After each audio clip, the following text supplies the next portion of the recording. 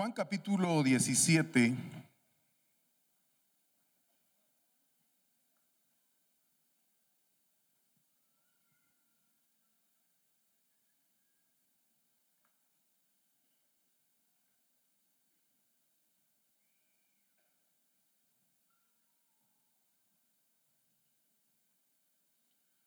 Quiero leerlo de una vez en la versión Jubileo. Juan capítulo 17, desde el verso 1 en adelante. Dice la palabra del Señor, si tiene ahí en esa versión, dice: estas cosas habló Jesús, y levantando los ojos al cielo, dijo: Padre, la hora viene, clarifica a tu Hijo para que también tu Hijo te clarifique a ti. Como le has dado potestad de toda carne, la potestad de toda carne, para que a todos los que le diste les dé vida eterna. Esta empero es la vida eterna, que te conozcan a ti, el único Dios verdadero, y al que enviaste, Jesús el Cristo. Yo te he clarificado en la tierra, he acabado la obra que me diste que hiciera. Ahora pues, Padre, clarifícame tú cerca de ti mismo, de aquella claridad que tuve cerca de ti antes que el mundo fuera. He manifestado tu nombre a los hombres que del mundo me diste. Tuyos eran y me los diste, y guardaron tu palabra. Ahora ya han conocido que todas las cosas que me diste son de ti, porque las palabras que me diste les he dado, y ellos las recibieron, y han conocido verdaderamente que salí de ti, y han creído que tú me enviaste.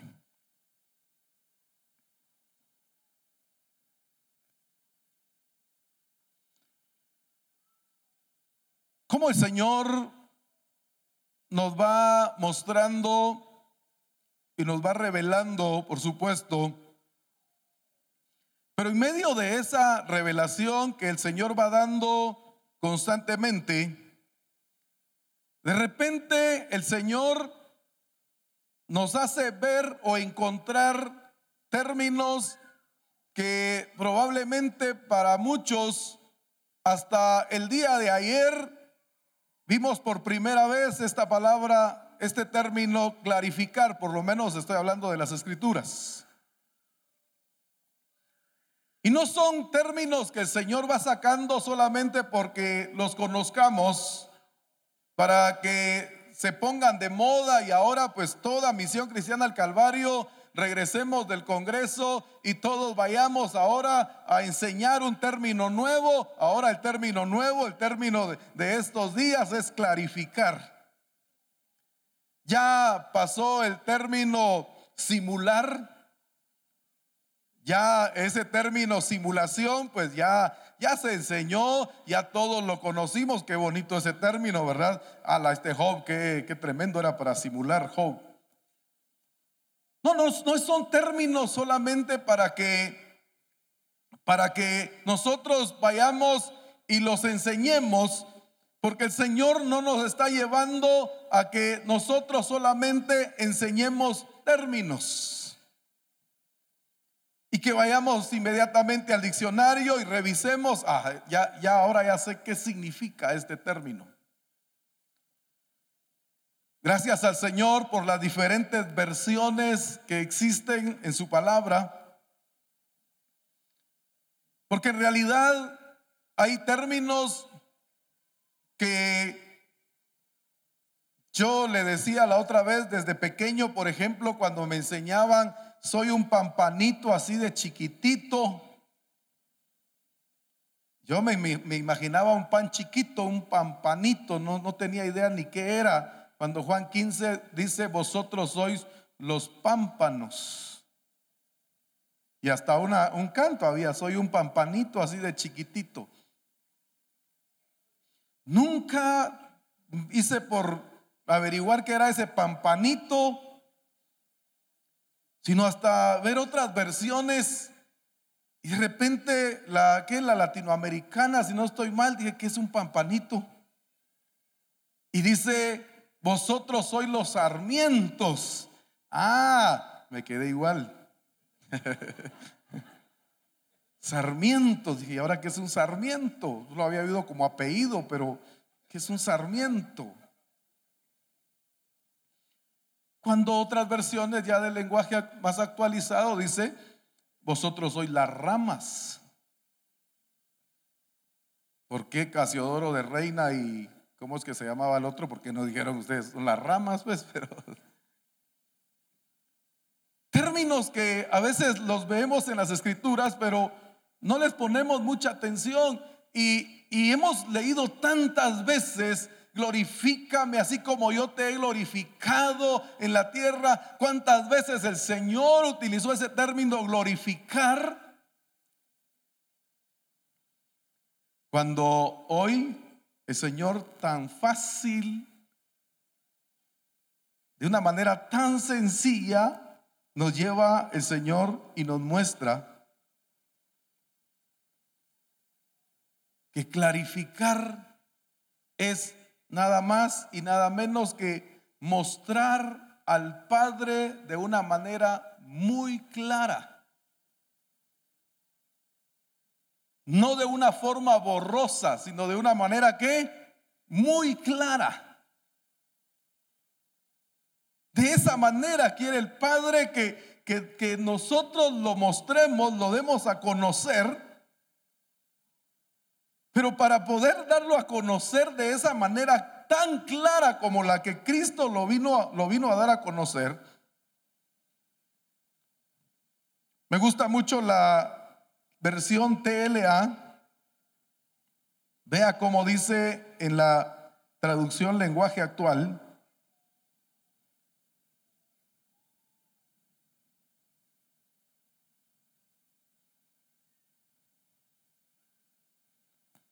después de que Jesús terminó de hablar con sus discípulos, miró al cielo y dijo, oiga cómo dice esta versión: Padre mío, ha llegado el momento. Oiga esto, fíjese que allá no dice glorificar ni clarificar. Ha llegado el momento de que muestres a la gente lo grande y poderoso que soy. De ese modo, ojo con eso, yo también les mostraré lo grandioso y maravilloso que eres tú, como dice en la 60, en la versión 60.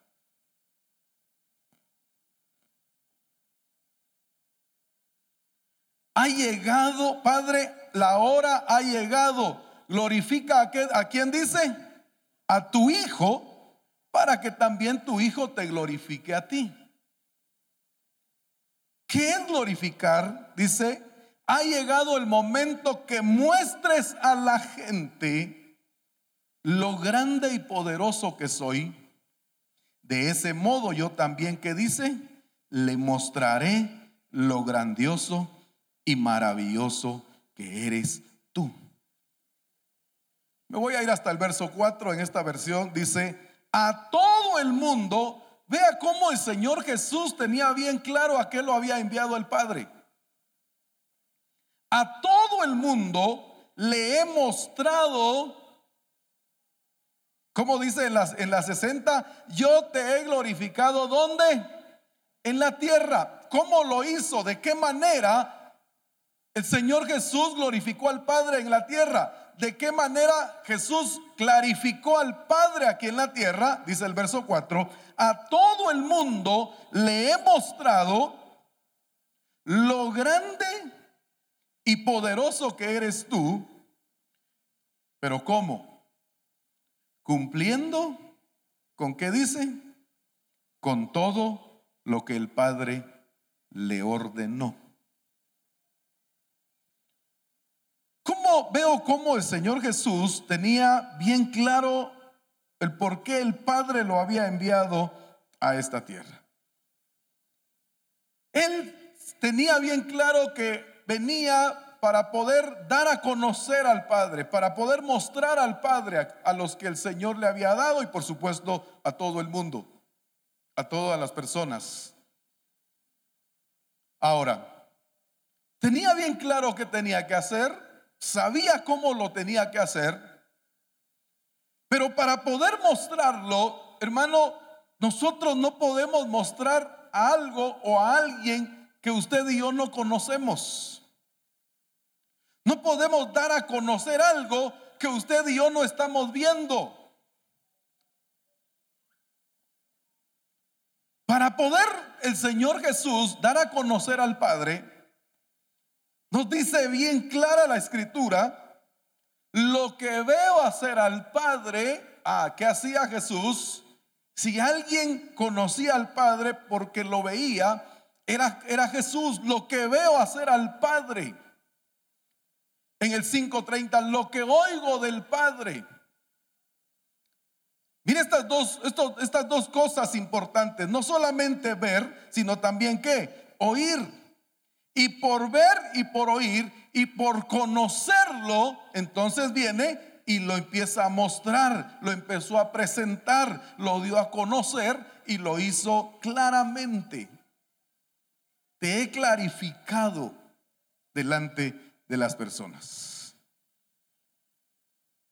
¿Cómo sabemos nosotros que, voy a usar este término para darme a entender, que tuvo éxito el Señor en lo que el Padre le puso a hacer?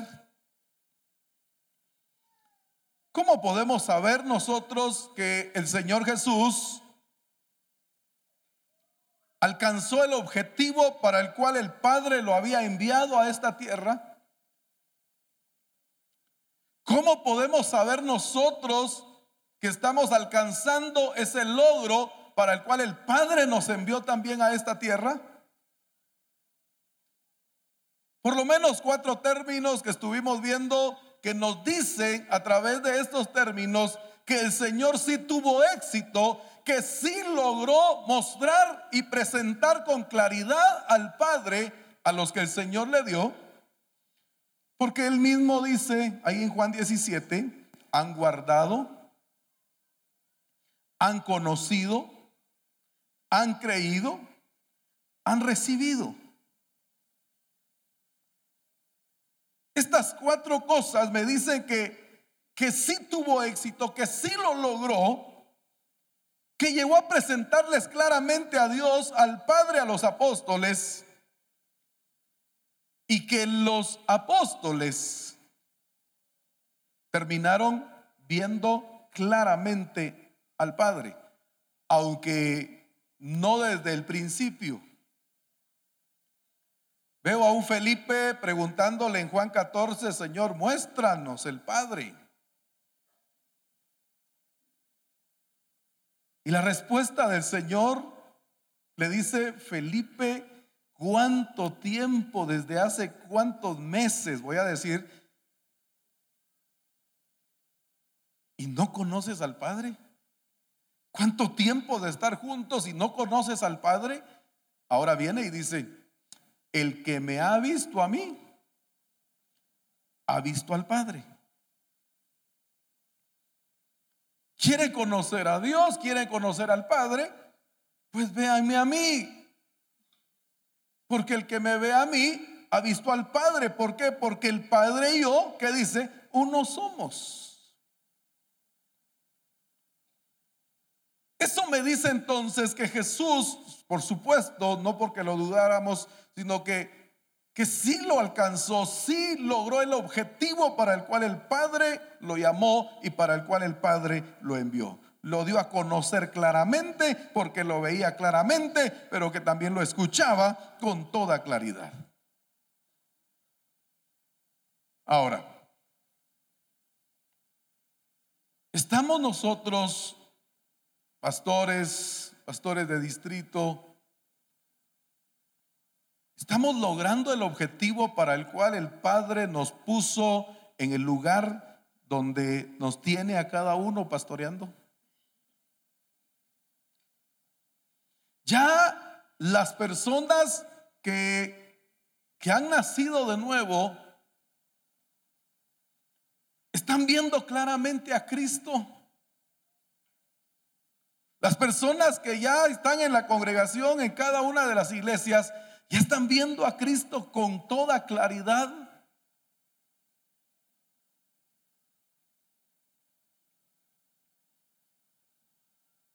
Porque ese es el logro que cada uno de nosotros debemos de tener. Ese es el objetivo para el cual el Padre nos mandó. Llevarlos, mostrarles a Cristo. Si Cristo dijo: el que me ha visto a mí ha visto al Padre, entonces ahora nosotros, ¿qué nos corresponde? Como la extensión de Cristo aquí en la tierra, de la visión del Padre, ahora a nosotros nos toca ¿qué? Mostrar, modelar, presentarles, llevar a la iglesia a que conozca por completo a Cristo. Esa es, voy a decir, esa es la tarea que el Padre nos ha encomendado. No hablar de Cristo, no a contarles de Cristo, sino a que la iglesia vean a Cristo, que conozcan a Cristo verdaderamente.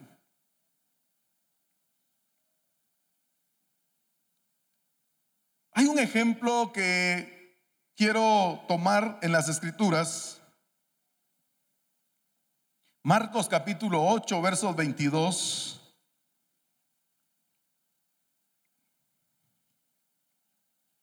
Marcos capítulo 8, verso 22.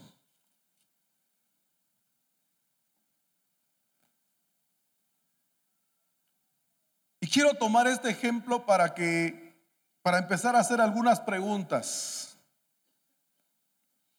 Por supuesto que está hablando de un milagro, de una sanidad, de algo físico. Y dice el verso 22: vino luego a Betsaida y le trajeron un ciego. ¿Qué le llevaron? No dice si de nacimiento. Por los términos que vemos más adelante, recobró la vista, o sea que parece que no nació así. Pero no ese es el punto, sino que vino luego a Betsaida y le trajeron un ciego y le rogaron que le tocase. Entonces, tomando la mano del ciego, le sacó fuera de la aldea y, escupiendo en sus ojos, le puso las manos encima y le preguntó si veía. Se lo llevan, lo saca de la aldea de Betsaida, escupe en sus ojos, le puso las manos encima y ahora le pregunta: ¿ves algo? ¿Ves algo? En el 24, la respuesta de este hombre dice: él mirando dijo: veo a los hombres como árboles, pero los veo que andan.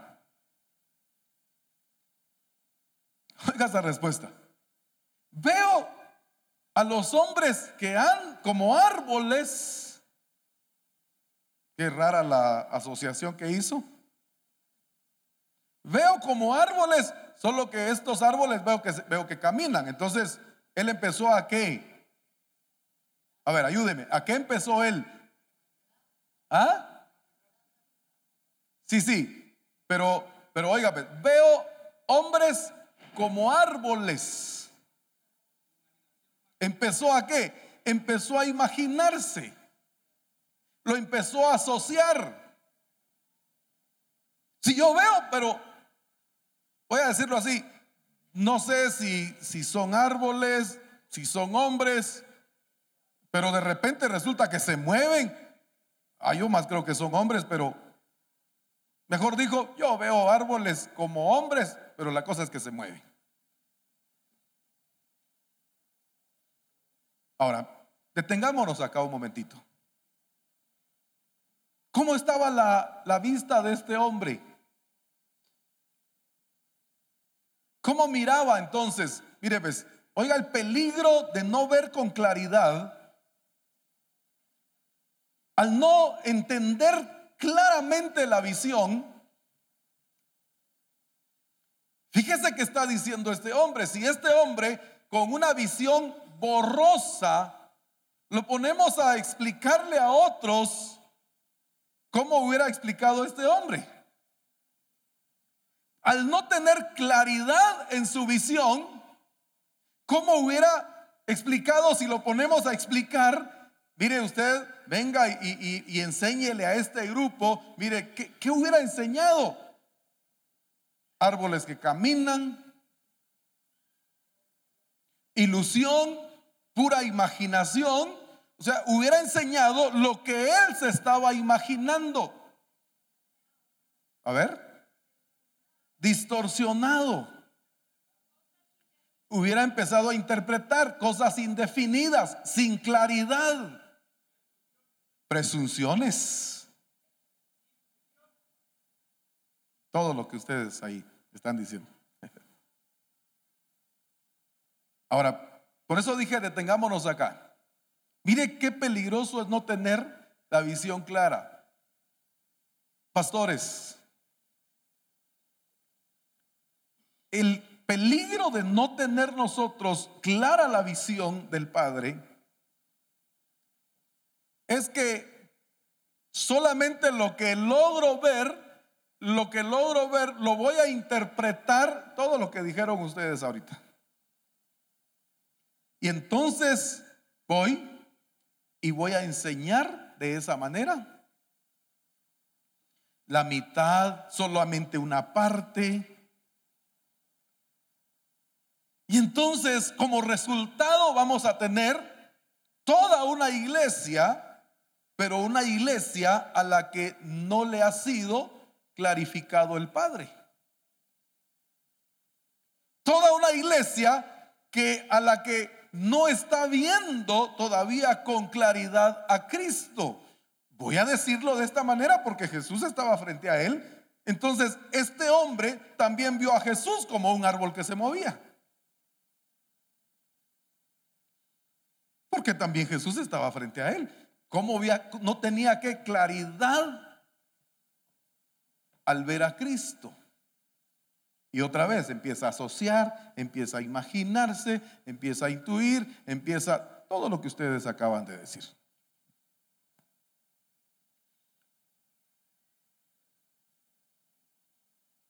Veo hombres como árboles que caminan, una vista borrosa, a medias, sin claridad. Y hermanos, cuando no hay claridad, entonces no podemos clarificar a Dios, no podemos clarificar a Cristo. Ahora, qué glorioso al veo al Señor Jesús, no lo dejó así. Por lo menos pues ya podés ver el camino para tu casa, pues entonces que te vaya bien. No lo dejó así viendo a medias. ¿Qué hace ahora el Señor? Dice, luego le puso otra vez las manos sobre los ojos. No porque el Señor estuviera, ¿qué? Jugando, a ver qué pasa, lo voy a hacer por partes, por fases, a ver, voy a experimentar. No. En otra ocasión le echó lodo con saliva a otro y le dijo, lávate en el estanque. ¿Y qué? Y fue y vio claramente. O sea, es que en cada cosa, hoy el Señor nos estuvo hablando también de la intención. ¿Cuál es la intención de Cristo al hacerlo de esta manera? Podía hacerlo desde el principio y devolverle y dejarle la vista clara. ¿Cuál es la intención? Veamos la intención de Jesús acá. Al hacerlo voy a decir así, al hacerlo en dos fases, en dos tiempos. Luego le puso otra vez las manos sobre los ojos y le hizo que mirase, y fue restablecido y vio de lejos y esta parte me gusta. Todo, por supuesto, pero esta parte. Y claramente, ¿cómo estaba viendo ahora? Ahora ya no dice, ahora, ay, ya no eran árboles, pues yo pensaba que eran árboles. No, no, ahora está viendo ¿cómo? Ahora está viendo claramente. ¿Perdón? Ya podía distinguir de lejos. La PDT dice, pudo ver con toda claridad. Ahora, veamos a Cristo entonces. Cristo no miraba borroso al Padre. Cristo no de repente se le aclaraba y después se le cerraba la vista. No, no, no. Todo el tiempo lo que veo hacer, hablábamos de que de un presente continuo, siempre estaba viendo al Padre lo que hacía. Y por eso ahora él dice en la 60, te he glorificado, glorifícame a mí. En la versión que jubileo, te he clarificado, clarifícame a mí. Pero en la versión TLA, ha llegado el momento que muestres a la gente lo poderoso y grande que soy. De esa manera yo también les mostraré lo grande y maravilloso que eres tú. Mire cómo tenía bien claro el Señor para qué lo había enviado el Padre. Hermanos, pastores, siervos, discipuladores, discípulos, asistencia pastoral, debemos de tener bien claro para qué fuimos enviados. ¿Para qué fuimos enviados? Para mostrar lo grande y maravilloso que es Dios. Para mostrar a quién, al único Dios verdadero. Para mostrar lo grande y poderoso que es Dios. Para eso fuimos enviados usted y yo.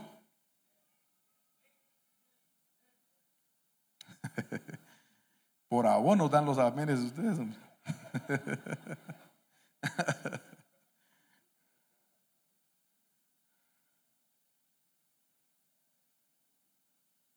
Traigamos los amenes silenciosos a amenes audibles. Ahí está.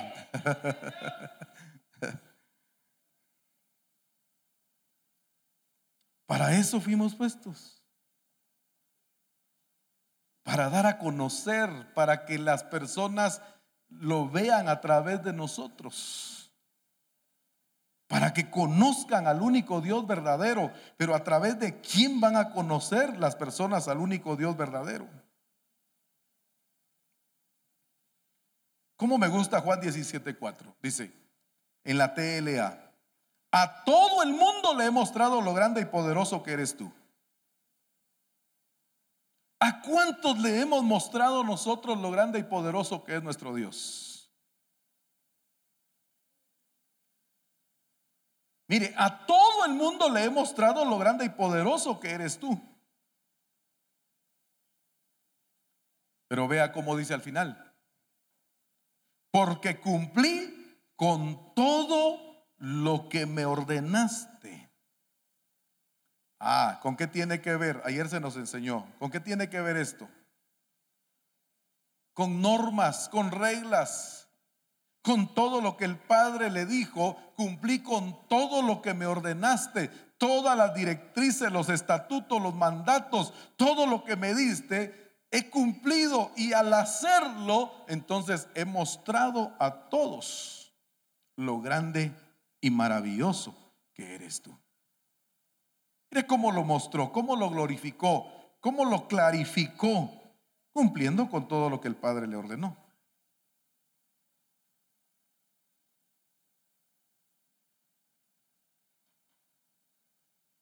Escuche bien, o escuchemos bien, pastores de distrito, asistencia apostólica, nos incluimos, asistencia apostólica, pastores de distrito, pastores locales, asistencia pastoral, discipuladores y por supuesto discípulos.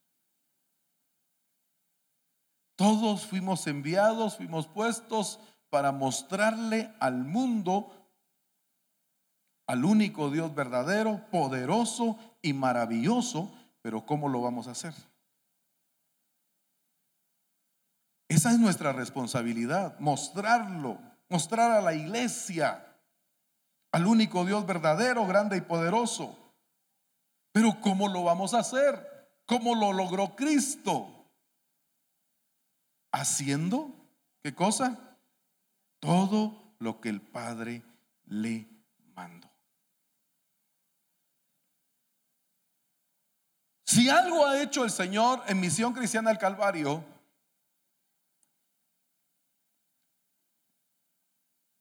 el Padre, a través de su Espíritu, ha puesto a su siervo, al apóstol Abraham, en Misión Cristiana del Calvario. Y si algo ha hecho el apóstol Abraham, administrar fielmente lo que el Padre, todo lo que el Padre le ha encomendado, nos ha modelado, nos ha mostrado a Cristo, nos ha presentado a Cristo. Recuerdo en una ocasión que nos decía el apóstol Abraham: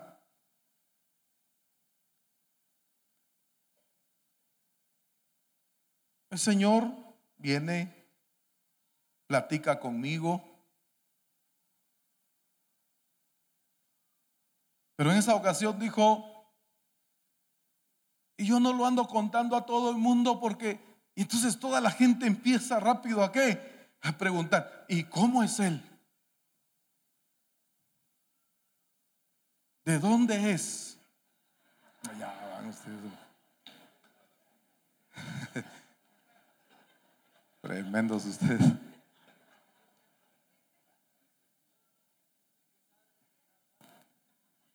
Y empiezan, dice, con morbo a preguntar: ¿y cómo son sus cabellos? Son así como dice la Escritura, blancos como la nieve. ¿Y cómo son sus pies? Son así como dice, refulgentes como el ¿qué? Bronce bruñido. Apóstol, y es cierto, apóstol, que tiene ese cinto acá. Es cierto, o aquí cómo es la cosa. Es cierto, apóstol. O sea, ¿qué es lo que se empieza rápido? Fíjese que ahora que el Señor nos está hablando de las cosas, de estar sentado en los lugares celestiales, cuando se nos habla de eso, nos quedamos pensando: ¿será posible, pastor, todo eso que se dice de los lugares celestiales? No, hombre, o sea, mire, cuando estar en los lugares celestiales debe de ser algo tan normal, tan natural. Cuando la Escritura dice que sin santidad nadie verá al Señor, ¿a dónde apuntamos rápido? ¿A dónde se apunta rápido? Al cielo. Si no vivo en santidad aquí en la tierra, no voy a poder ver al Señor, no voy a poder ver al Señor allá en el cielo. No, fíjese que ahí no está hablando de cielo. Sin santidad no lo podemos ver aquí. Él quiere mostrarse aquí, Él quiere revelarse aquí. Si a un Saulo, a un Pablo se le reveló el Señor. ¿Y quién era Saulo? Pues por supuesto el apóstol Pablo, pero el Señor se le presentó. Vea Hechos 18, dice que se le presentaba al Señor. Pero como estuvimos mencionando y decía mi hermana Mari ayer, ¿cómo podemos pretender vivir en lo celestial si no hemos aprendido a vivir ¿dónde? En lo terrenal. Y lo mismo le dijo el Señor a Nicodemo: si te hablo de cosas terrenales, ¿no me entiendes? Y entonces cuando te hable de las cosas terrenales, de las cosas celestiales, no me van a creer. Si no me creen de las cosas terrenales, entonces ¿cómo me van a creer cuando les hable de las cosas celestiales? Pues déjeme decirle, el Señor ya empezó a hablar de las cosas celestiales. Hablar en otro tiempo, en otra denominación, que el Señor quiere realmente mostrarse, quiere revelarse a tal y como Él es a nosotros. De esto nos está hablando el Señor.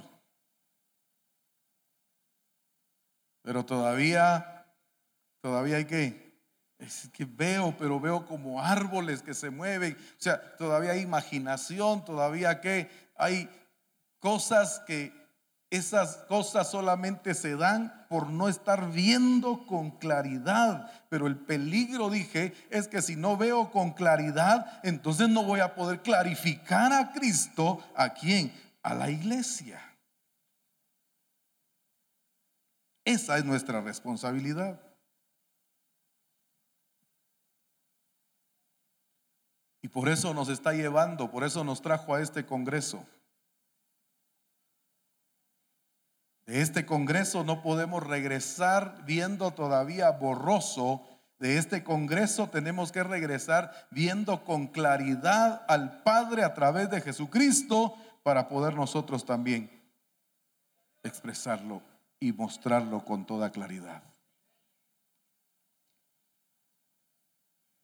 El apóstol Pablo miraba tan claro a Cristo, y por eso decía en Hechos, en 1 Corintios 11:1,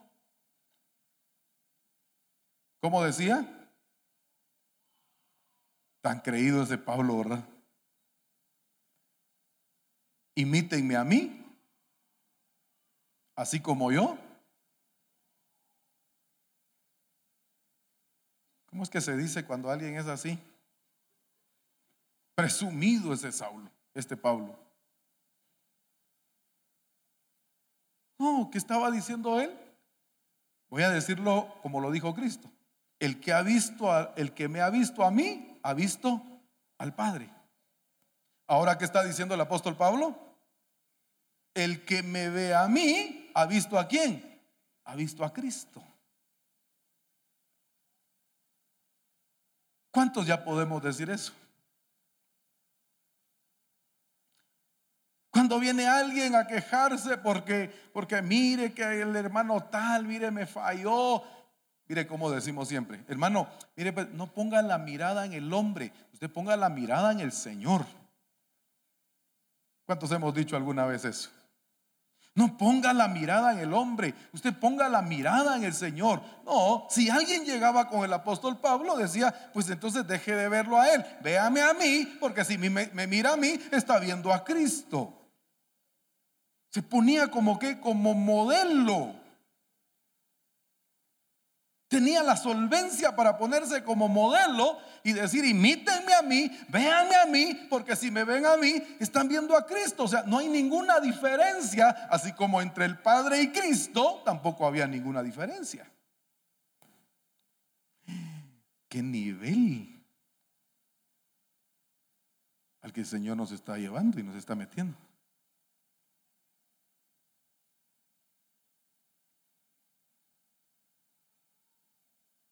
Decíamos en una ocasión con el apóstol Abraham, y nos dijo el apóstol Abraham, nos dio la directriz, que hay que ir quitando esa idea de que cuando yo alcance el propósito, cuando la imagen de Cristo sea formada en mí, ya solo me queda morirme y volar. Muchos están solo pensando en eso, en alcanzar el propósito y morirse, y alcancé el propósito. No, ahí apenas empieza la manifestación de los hijos de Dios. Alcanzando el propósito, ¿para qué? Para poder expresar y para poder manifestar, y entonces mostrar con toda claridad al único Dios verdadero, poderoso y maravilloso.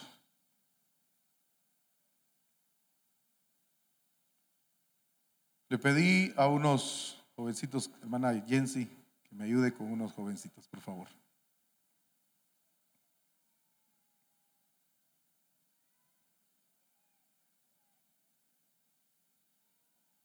Por eso decía hermana Mari, si no aprendemos todavía ¿qué?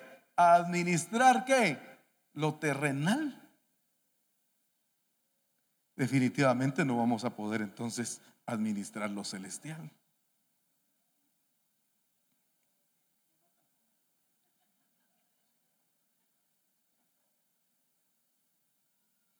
Qué bueno que te veniste para acá.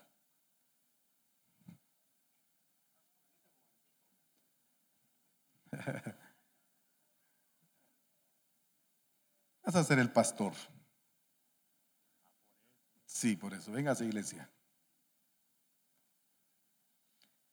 ¿Qué estamos modelando como pastores? Oiga, pues, si no tengo clara la visión, si no estoy viendo con claridad a Cristo,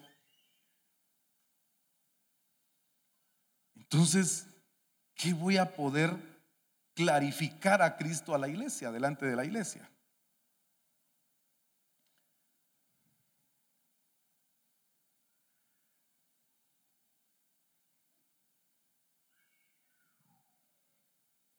No es, ¿cómo le llaman? Madrileña, ¿cómo es que le llaman las cosas? No, no voy a decir que es eso. Tápate la cara, por favor. Pero ahí se mira, fíjate. ¿No hay otra cosa que no se mire? Este sí es MS. Sí, que no se mire nada.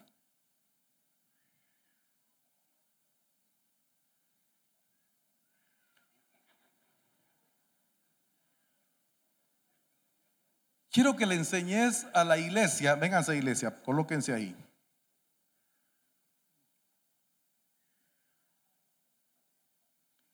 Quiero que le enseñes a la iglesia, que le expliques qué es esto.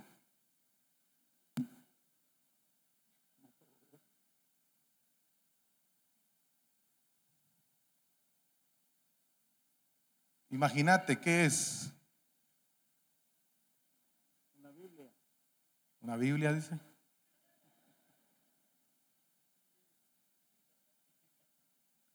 Es que escuche. ¿Por qué los pastores tenemos que estar viendo claramente?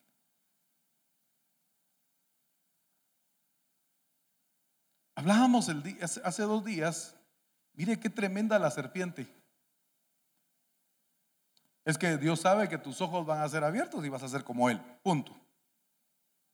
Solo le dio ¿qué? La mitad. Porque no le dijo, tus ojos van a ser abiertos, vas a ver otra realidad que nunca has visto, pero vas a dejar de ver la realidad del Padre. Solo le dijo la mitad.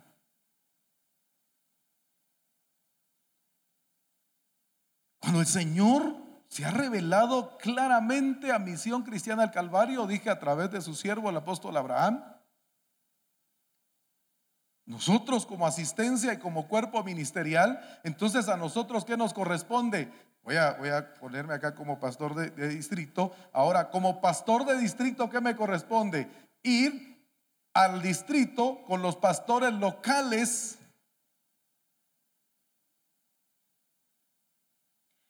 y ¿qué? Y revelarles claramente lo que el Padre nos mostró y nos reveló en congreso, en cuerpo ministerial, en seminarios, ir y revelarlo con claridad. ¿Para qué? Para que el pastor local vaya y lo revele con claridad también a la iglesia.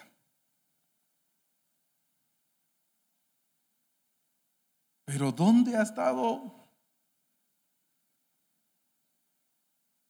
¿Por qué llegar a una iglesia y ver, todavía no ven con claridad, todavía cuestionando, todavía dudando, todavía pensando si será de Dios o no será de Dios? ¿Será que voy como pastor ahorita a hablarles de las cosas celestiales, hablarles de qué es estar en los lugares celestiales? Mejor no les hablo porque me van a preguntar primero a mí, ¿y usted lo está viviendo, pastor? Entonces solo voy a ir ¿a qué? A lo que oí. Y lo que oí, entonces ¿qué? Lo voy a transmitir, pero solo lo que oí, pero no lo que estoy viendo.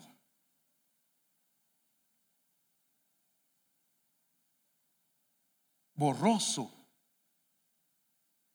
Y entonces vamos a tener una iglesia ¿cómo? Viendo ¿cómo? Borroso.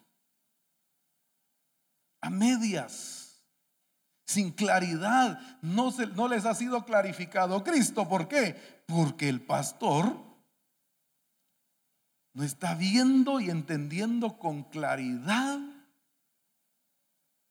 lo que el Padre le está mostrando.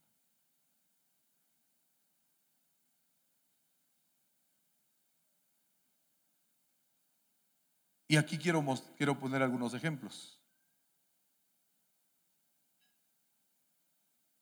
Qué fácil es como pastor venir y voy a Este domingo voy a enseñar de la familia. Hermanos, el propósito trascendente en las Escrituras, el propósito trascendente del Padre para nosotros es que tengamos hijos a su imagen y a su semejanza. Hermanos, o sea, qué fácil es. ¿Por qué? Porque lo oí. Pero ahora ya le dio el pastor la enseñanza a la iglesia respecto a la familia. Por favor, póngale un velo a cada uno.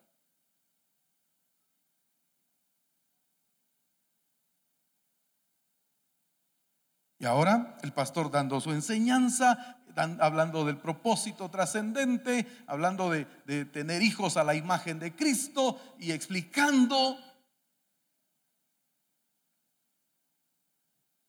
Pero ahora, ¿dónde está viendo borroso la iglesia?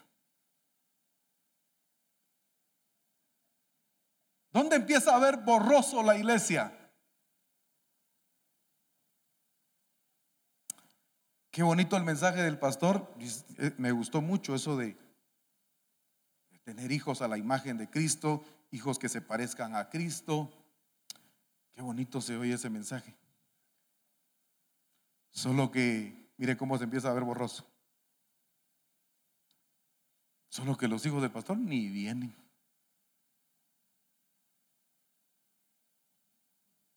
Los hijos del pastor ni se congregan.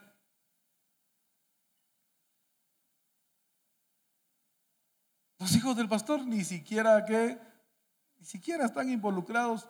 Algunos ni han nacido de nuevo. Entonces, ¿cómo empieza a ver la iglesia? Dice, es que no encaja lo que el pastor me está enseñando. Qué bonito se oye, pero yo no lo veo. Qué bonito, y mire, como nos enseñaba el profeta César en la mañana, o sea, salgo, que tremendo ese mensaje hoy que dio el pastor, tremendo, pero llego a la puerta y empiezo a cuestionar, pero yo no lo veo en él. Entonces, solamente está hablando o dando lo que escuchó, pero no lo que vio. Solamente está transmitiendo una información, pero no la está ¿qué? No la está modelando.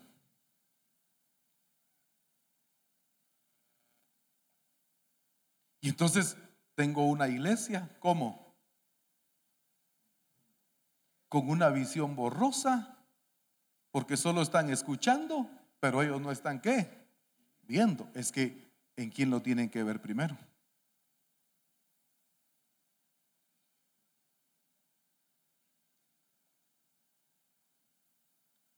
Qué bonito es venir y hablar de finanzas. Hoy voy a hablar de finanzas. Hoy voy a mostrar los principios establecidos por el Señor en el reino de Dios. Hoy les voy a explicar qué es una siembra, qué es diezmar, qué es ofrendar, qué es dar una primicia. Y viene el pastor y explica, y muy lindo el mensaje. Pero ahora empieza la iglesia a ver borroso y dice, qué bonito se escuchó, pero si mi pastor vive una situación económica muy difícil, no administra bien sus finanzas.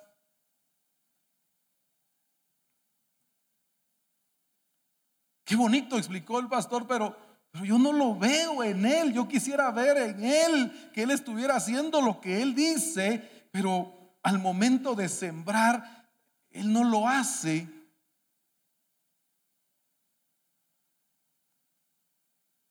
Y entonces tengo una iglesia como, viendo cómo, borroso, sin claridad.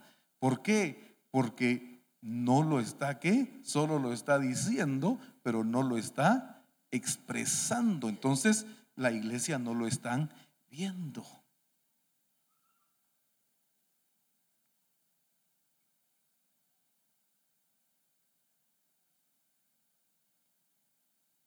Aquí nos está clarificando al Padre. Aquí nos está clarificando a Cristo.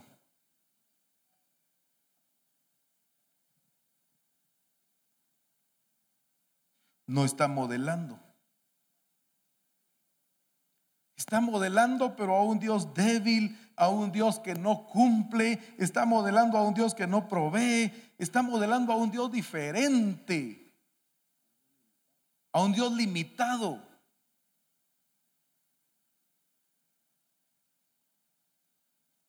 Es que los primeros que tenemos que ver con claridad somos nosotros.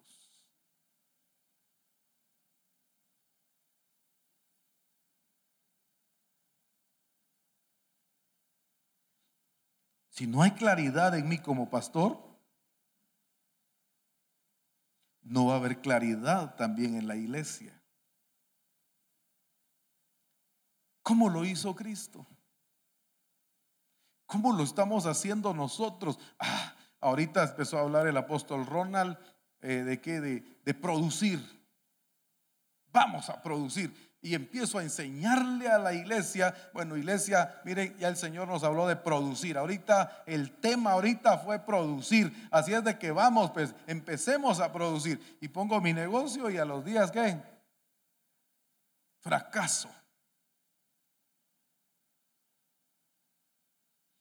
Y entonces la iglesia dice: ¿cómo el pastor me dice que empiece a producir? Si él lo intentó pero fracasó. Puso ¿qué? Su vivero, no sé, se me ocurre. Puso su vivero y mire, ahí trabajó saber cuántos años o meses sembrando sus plantitas y ¿qué? Todas se le murieron.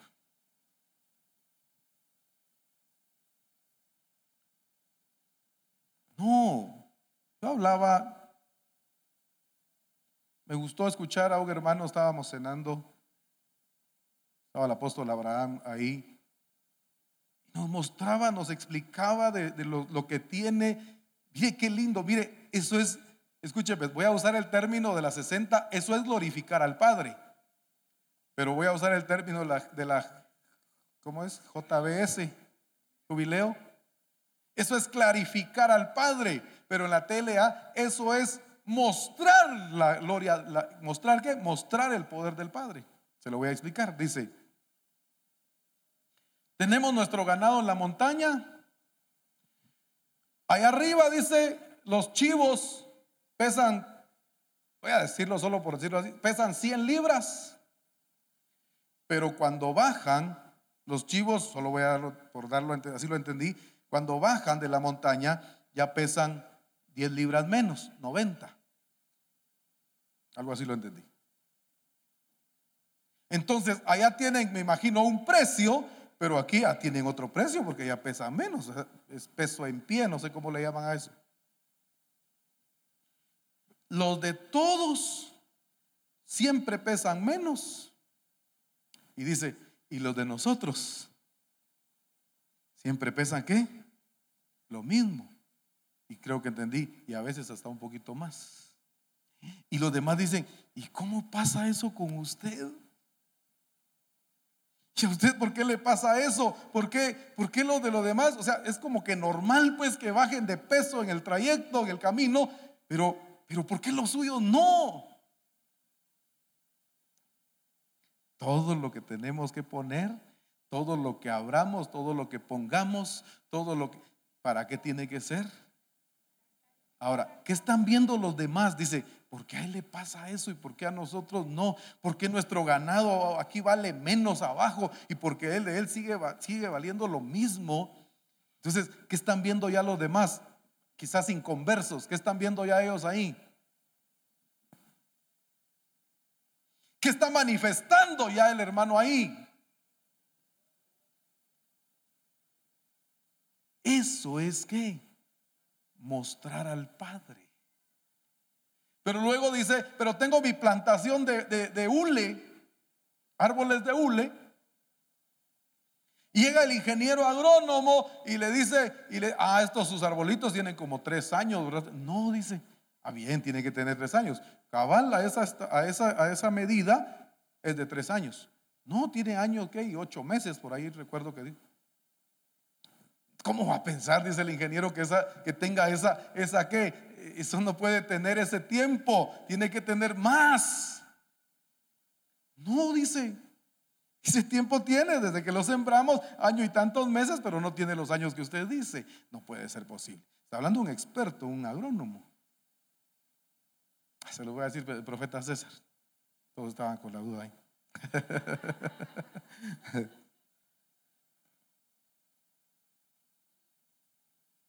¿Qué es eso? Eso es glorificar al Padre. Allá platicábamos en México, ¿verdad, apóstol David? No me acuerdo que otros ejemplos de mojarras y todo lo que estaba poniendo ahí, y yo solo escuchando. Eso es glorificar al Padre. ¿Eso es qué? Clarificar al Padre. ¿Eso es qué? Eso es mostrar a Dios. Pero si pone un circo y hasta los enanos le crecen,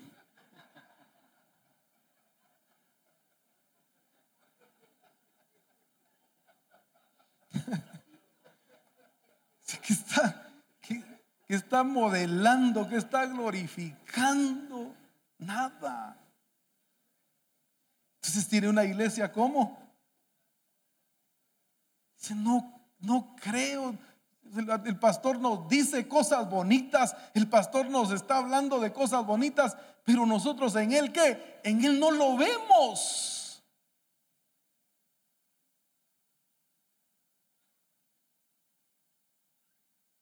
No vemos en él, solo nos dice y todo. Entonces, tengo una iglesia como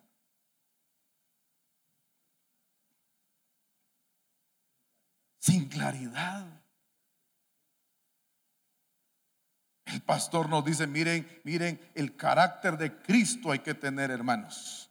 El carácter de Cristo. Miren, Cristo era manso, Cristo era humilde. Y empezamos a mostrar todas las características del carácter de Cristo, todos los atributos del carácter de Cristo. Pero mi pastor, y esa es una queja de muchos hermanos, mire, me da miedo hablar. Pastor, le voy a contar esto, y me escriben, ¿verdad? Por favor, que no lo sepa mi pastor. Por favor, pastor, que no lo sepa. Y varias veces, que no lo sepa mi pastor esto que le estoy diciendo. ¿Y por qué? Le escribo. Y era cómo se pone. Se enoja. ¿Por qué?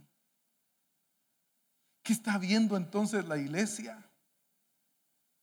Y pastor, si me habla de que debo de tener el carácter de Cristo, de que debo de ser manso, de que debo de ser, ¿pero qué? Pero ven otra cosa. O sea, me está enseñando una cosa, ¿pero qué?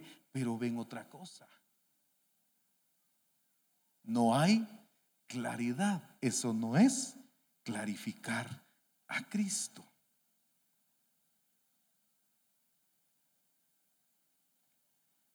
Como dice la escritura, hoy nos estuvo hablando el apóstol Ronald, o enseñando el apóstol Ronald, 2 Corintios capítulo 4. Antes de que se me asfixien ahí los hermanos. Sí. Si alguien tiene otra versión, por favor. 2 Corintios capítulo 3. O se me asfixien o pidan talacha. Pues, son de la U. Capítulo 3, verso 18.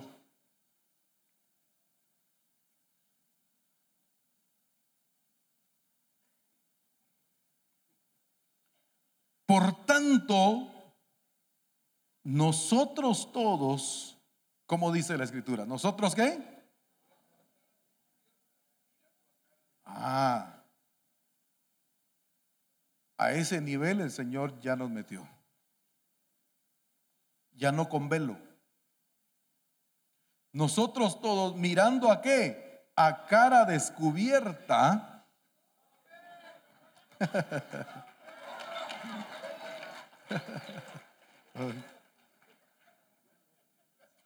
No, ahora le toca al pastor. Mirando a cara descubierta como en un espejo la gloria del Señor, somos, ¿qué dice? Pongan atención a esta parte. ¿Somos qué cosa? ¿Somos qué cosa? Pero cuando miro borroso, no hay transformación. Por eso el verso que usaba en la mañana también el apóstol Ronald, cuando se conviertan, él ve lo que dice. Pero ya convertirse, ¿qué es? Es transformación.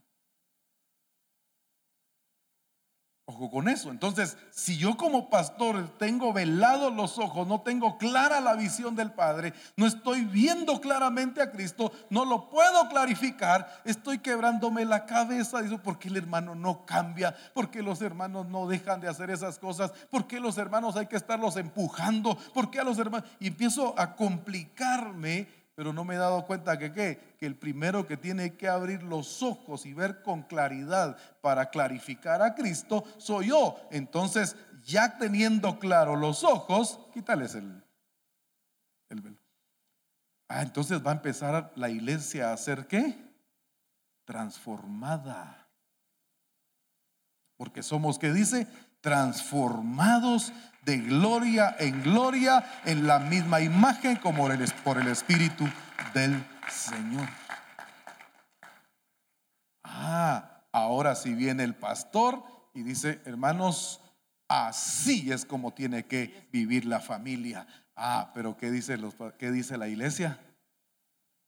Si es cierto, dice, no, pues si nos está modelando, pues. Hermanos, así es como se tiene que administrar las finanzas. Y la iglesia dice, si es cierto, no, pues si estamos viendo pues como el pastor nos está modelando, así es como tiene que ser su carácter, el carácter de Cristo. Sí, porque ellos están viendo el carácter de Cristo en el pastor. Entonces, ¿qué está haciendo el pastor ahí? No solo está modelando, no solo está enseñando, sino que está clarificando a Cristo. Y al clarificar a Cristo, como ya no hay velo, entonces están viendo a cara descubierta como en un espejo la gloria del Señor. Y eso que trae transformación. Amén. Transformación.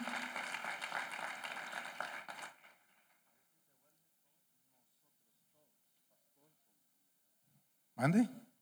Y así se vuelve nosotros todos, no solo el pastor o solo la iglesia, sino que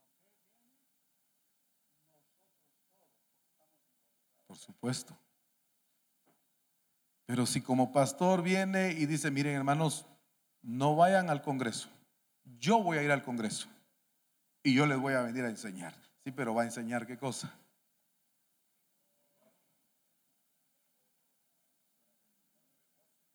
¿Qué diéramos los pastores porque estuviera qué? La iglesia completita, ¿capes? Por el estado de calamidad ya tenía su permiso, pero todos los que trabajan en salud, orden del gobierno, por favor, ahorita los que están de vacaciones se vienen a su casa. Llorando estaban las hermanas porque a trabajar ahorita por el estado de calamidad. Tenía su permiso a cuenta de vacaciones.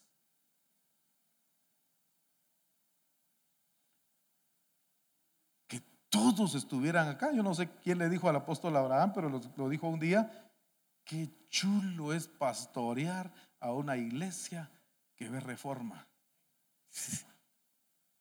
No nos complicamos la vida, que es tan fácil porque sabemos que lo que estamos dando, lo que estamos transmitiendo, lo que estamos ministrando, lo están entendiendo tan fácil.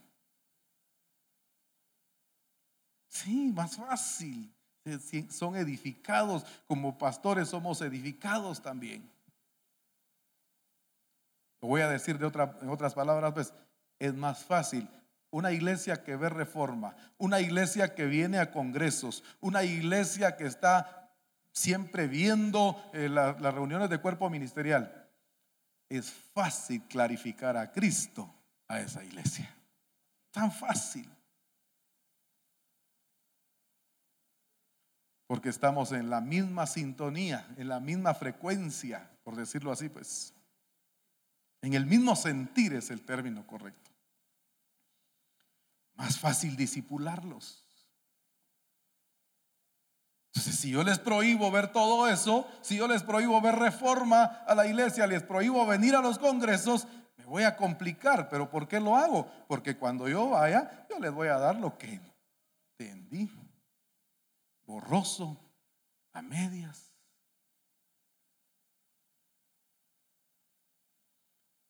Amén. Gracias, hermanos.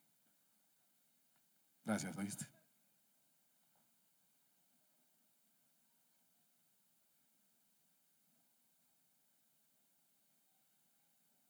¿Cómo lo hizo Cristo? Por supuesto que viendo, por supuesto que oyendo. Ayer nos hablaba que es clarificar, es que entender, conocer, entender el objetivo del Padre. Pero también, ¿por qué Cristo lo pudo hacer y por qué nosotros también lo podemos hacer? Dice la Escritura en Colosenses capítulo 1, verso 15.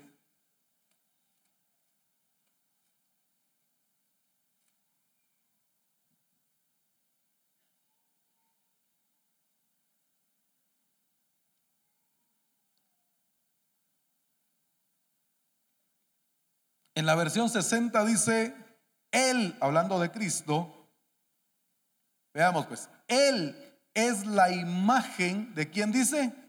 Del Dios invisible, el primogénito de toda creación. ¿Qué es Cristo? En la versión PDT dice, Él es la imagen visible del Dios invisible.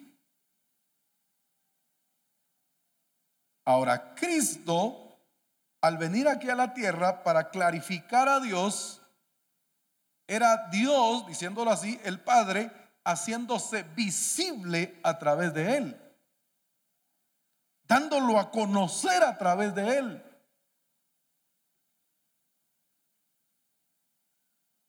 Pero ahora en Colosenses 2:9,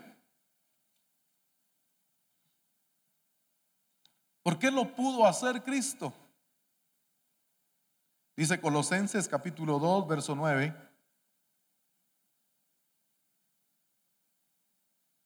Porque en Él, está hablando de Cristo, en Él habita corporalmente, ¿qué dice? Toda la plenitud de la deidad.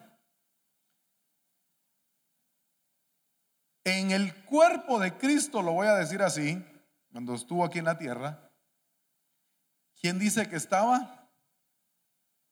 A ver, en Él habita corporalmente, ¿qué?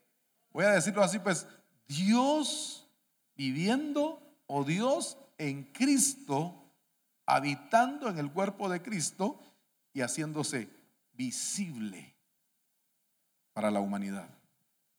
Por eso dijo Cristo, el que me ha visto a mí, ha visto al Padre. Porque en Él habita corporalmente toda la plenitud de la deidad.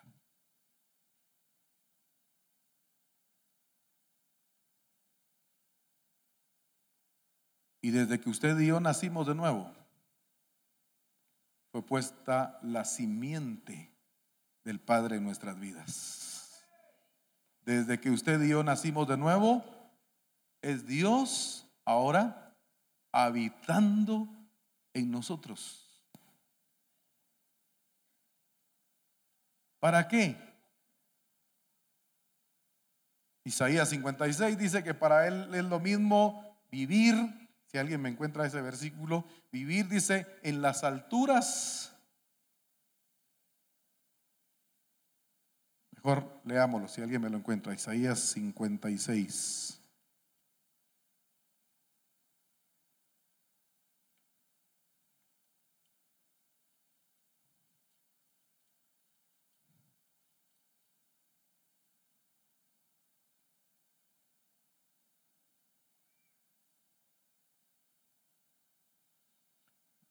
El alto y sublime.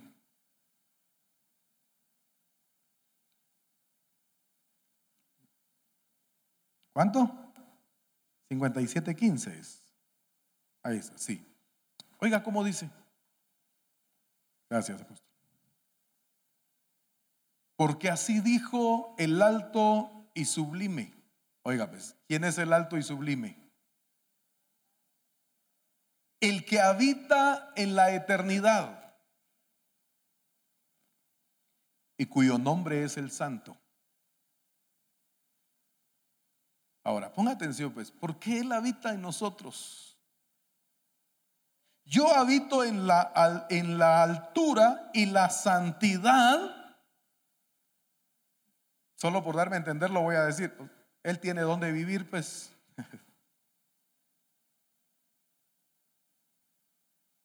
Yo habito en la altura y la santidad, pero ahora escuche dónde dice: y con el quebrantado y humilde de espíritu, para hacer vivir el espíritu de los humildes y para vivificar el corazón de los quebrantados. Quiero tomar esta parte. Él tiene donde vivir, pues, pero ¿dónde dice que decidió Él habitar? Yo habito, ¿dónde dice? En el corazón quebrantado y humilde. ¿Para qué Él decidió habitar en nosotros? Si lo hizo en Cristo y toda la plenitud de la deidad estuvo corporalmente en Cristo Jesús, pero ahora se fue Cristo y ahora lo está haciendo a través de quién, habitando en quién, en todo aquel que ya nació de nuevo. ¿Para qué? ¿Para qué crees? ¿Por qué creemos nosotros que el Señor habita en nosotros? ¿Cuál es el propósito? ¿Cuál es la intención del Padre habitar en usted y en mí? Para hacerse visible, para darse a conocer a todo el mundo. Amén. Pongámonos de pie.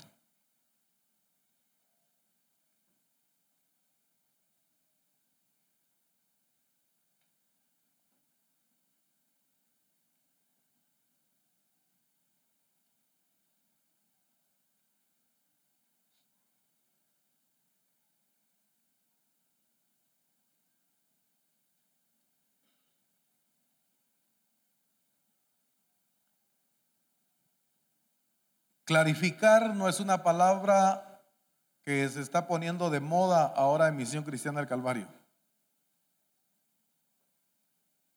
Qué bonita esa palabra. Ahora, ¿qué otra palabra irá a tener el apóstol ya para dentro de unos meses o en Reforma? De repente iba a dar otra. No. No es por encontrar términos, sino es porque el Señor cada vez que habla y cada vez que nos sigue mostrando y revelando su plan, lo hace de una manera tan fácil, tan entendible, tan sencilla.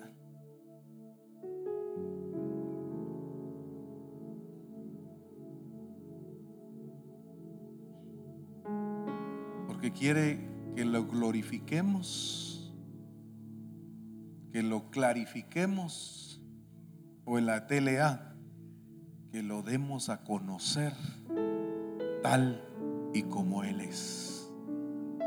No a medias, no borroso.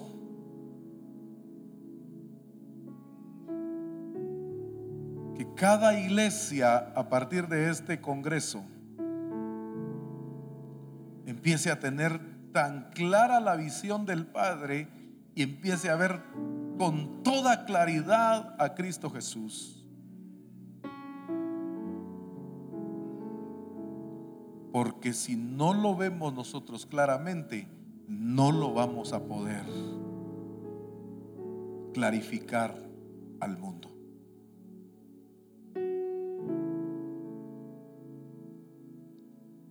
Por eso el Señor abrió nuestros ojos el primer día de Congreso.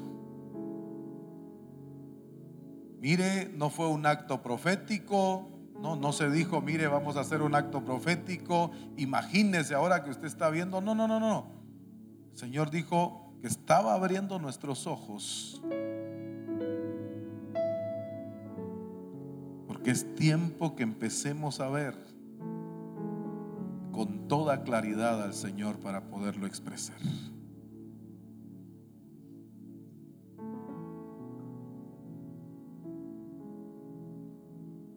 Pastores de distrito, empecemos a ver con toda claridad lo que el Señor nos ha estado mostrando desde hace mucho tiempo. Y vayamos al distrito y mostrémosles con toda claridad a Cristo. Pastores locales, vayamos a la iglesia y mostremos con toda claridad a Cristo.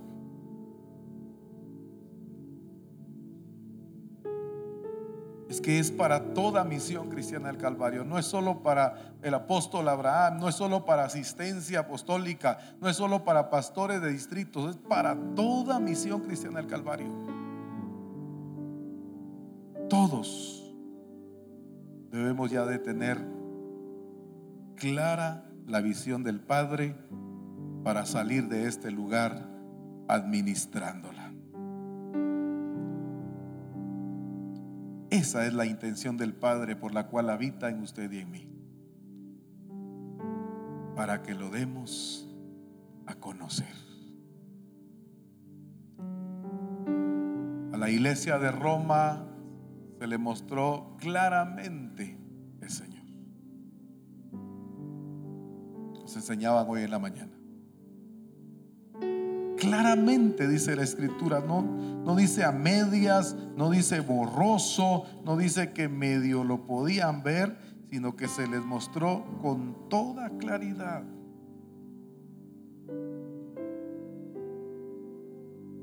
Verso, ¿qué me dijeron?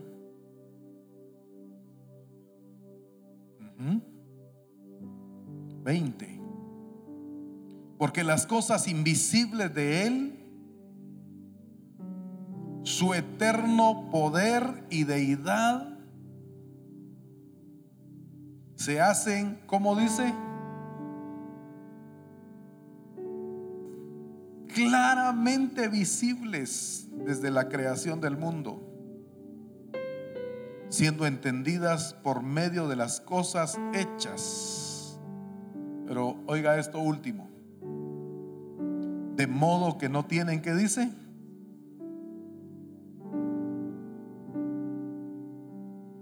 Escuche o escuchemos toda Misión Cristiana del Calvario.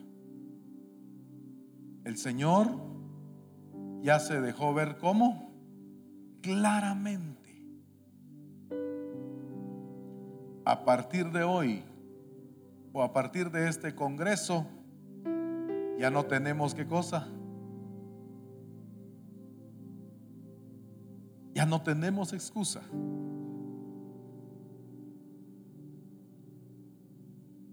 El que no vea claramente a partir de este congreso al Señor,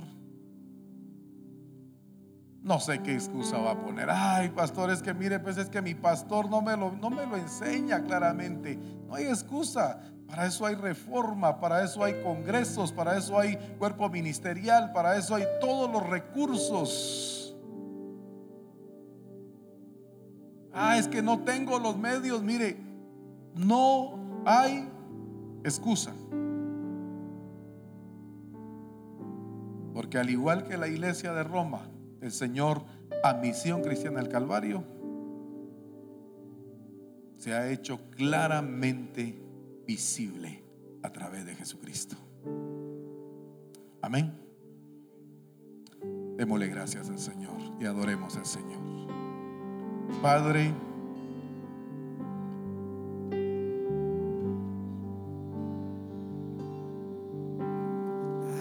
gracias, Señor. Es tu grandeza,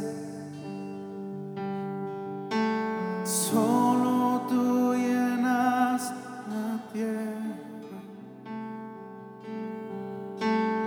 Vemos tu gloria y pureza, eres excelso en tu belleza.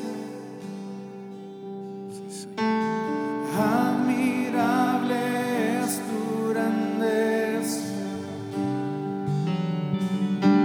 solo tú llenas la tierra.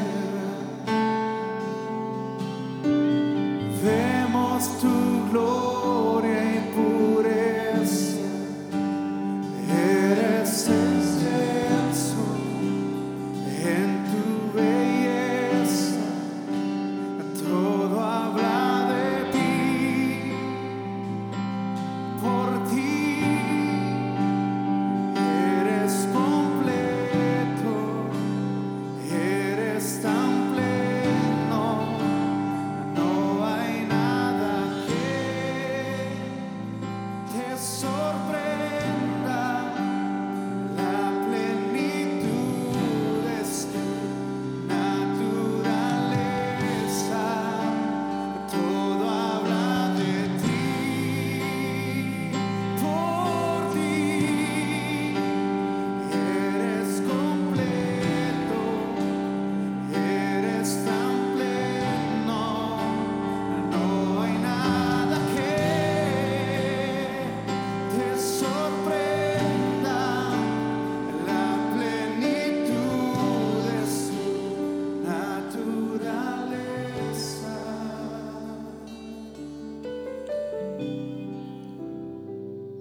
Padre, te has dejado ver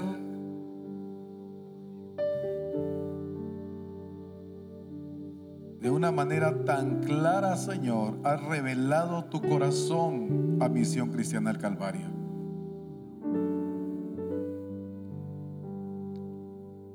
Nos has revelado a tu Hijo Jesucristo.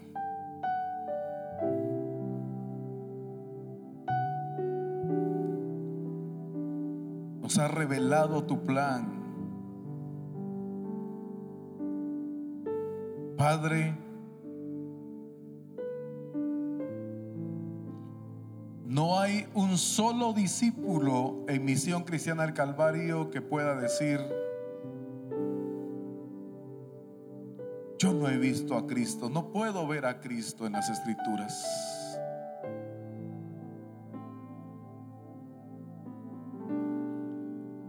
Te has mostrado a Misión Cristiana El Calvario.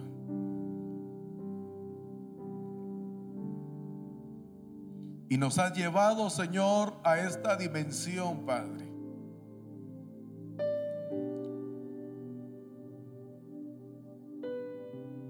Pero como decía tu sierva, Señor, el día de ayer,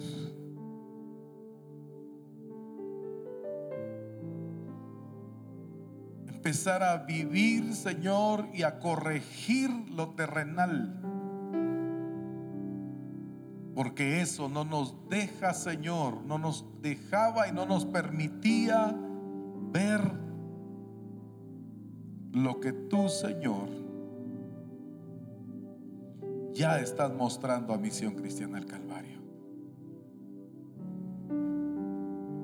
Padre, ahora entendemos por qué nos llevaste a ordenar, Señor, en el año 2019. Ahora entendemos por qué nos llevaste, Señor, a corregir todas aquellas cosas, Padre, que no nos dejaban clarificarte, Señor, a los demás.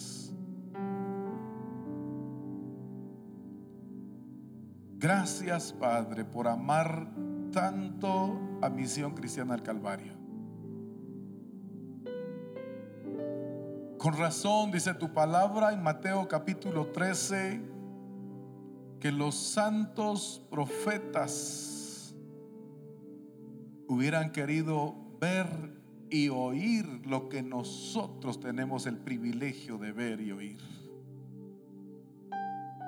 Ellos hubieran dado todo, dice tu palabra, para estar en esta época, para estar en este tiempo que a nosotros nos ha tocado estar. Hubieran dado todo por estar en este tiempo. Pero en tu plan trazado desde la eternidad, nos tenías a nosotros, los que estamos hoy presentes, y a toda Misión Cristiana del Calvario en todo lugar. Nos tenías escogidos, Señor, para esta etapa gloriosa. Padre, es el tiempo de glorificarte, de darte a conocer, Señor. Y así como estamos ya escuchando testimonios, de escuchar al profeta César, Señor, sé que se escucharán muchos testimonios, Padre. Será tan normal, tan común, tan natural, Señor, en Misión Cristiana del Calvario, escuchar cosas como estas, Padre. Fuera de lo común, fuera de lo normal.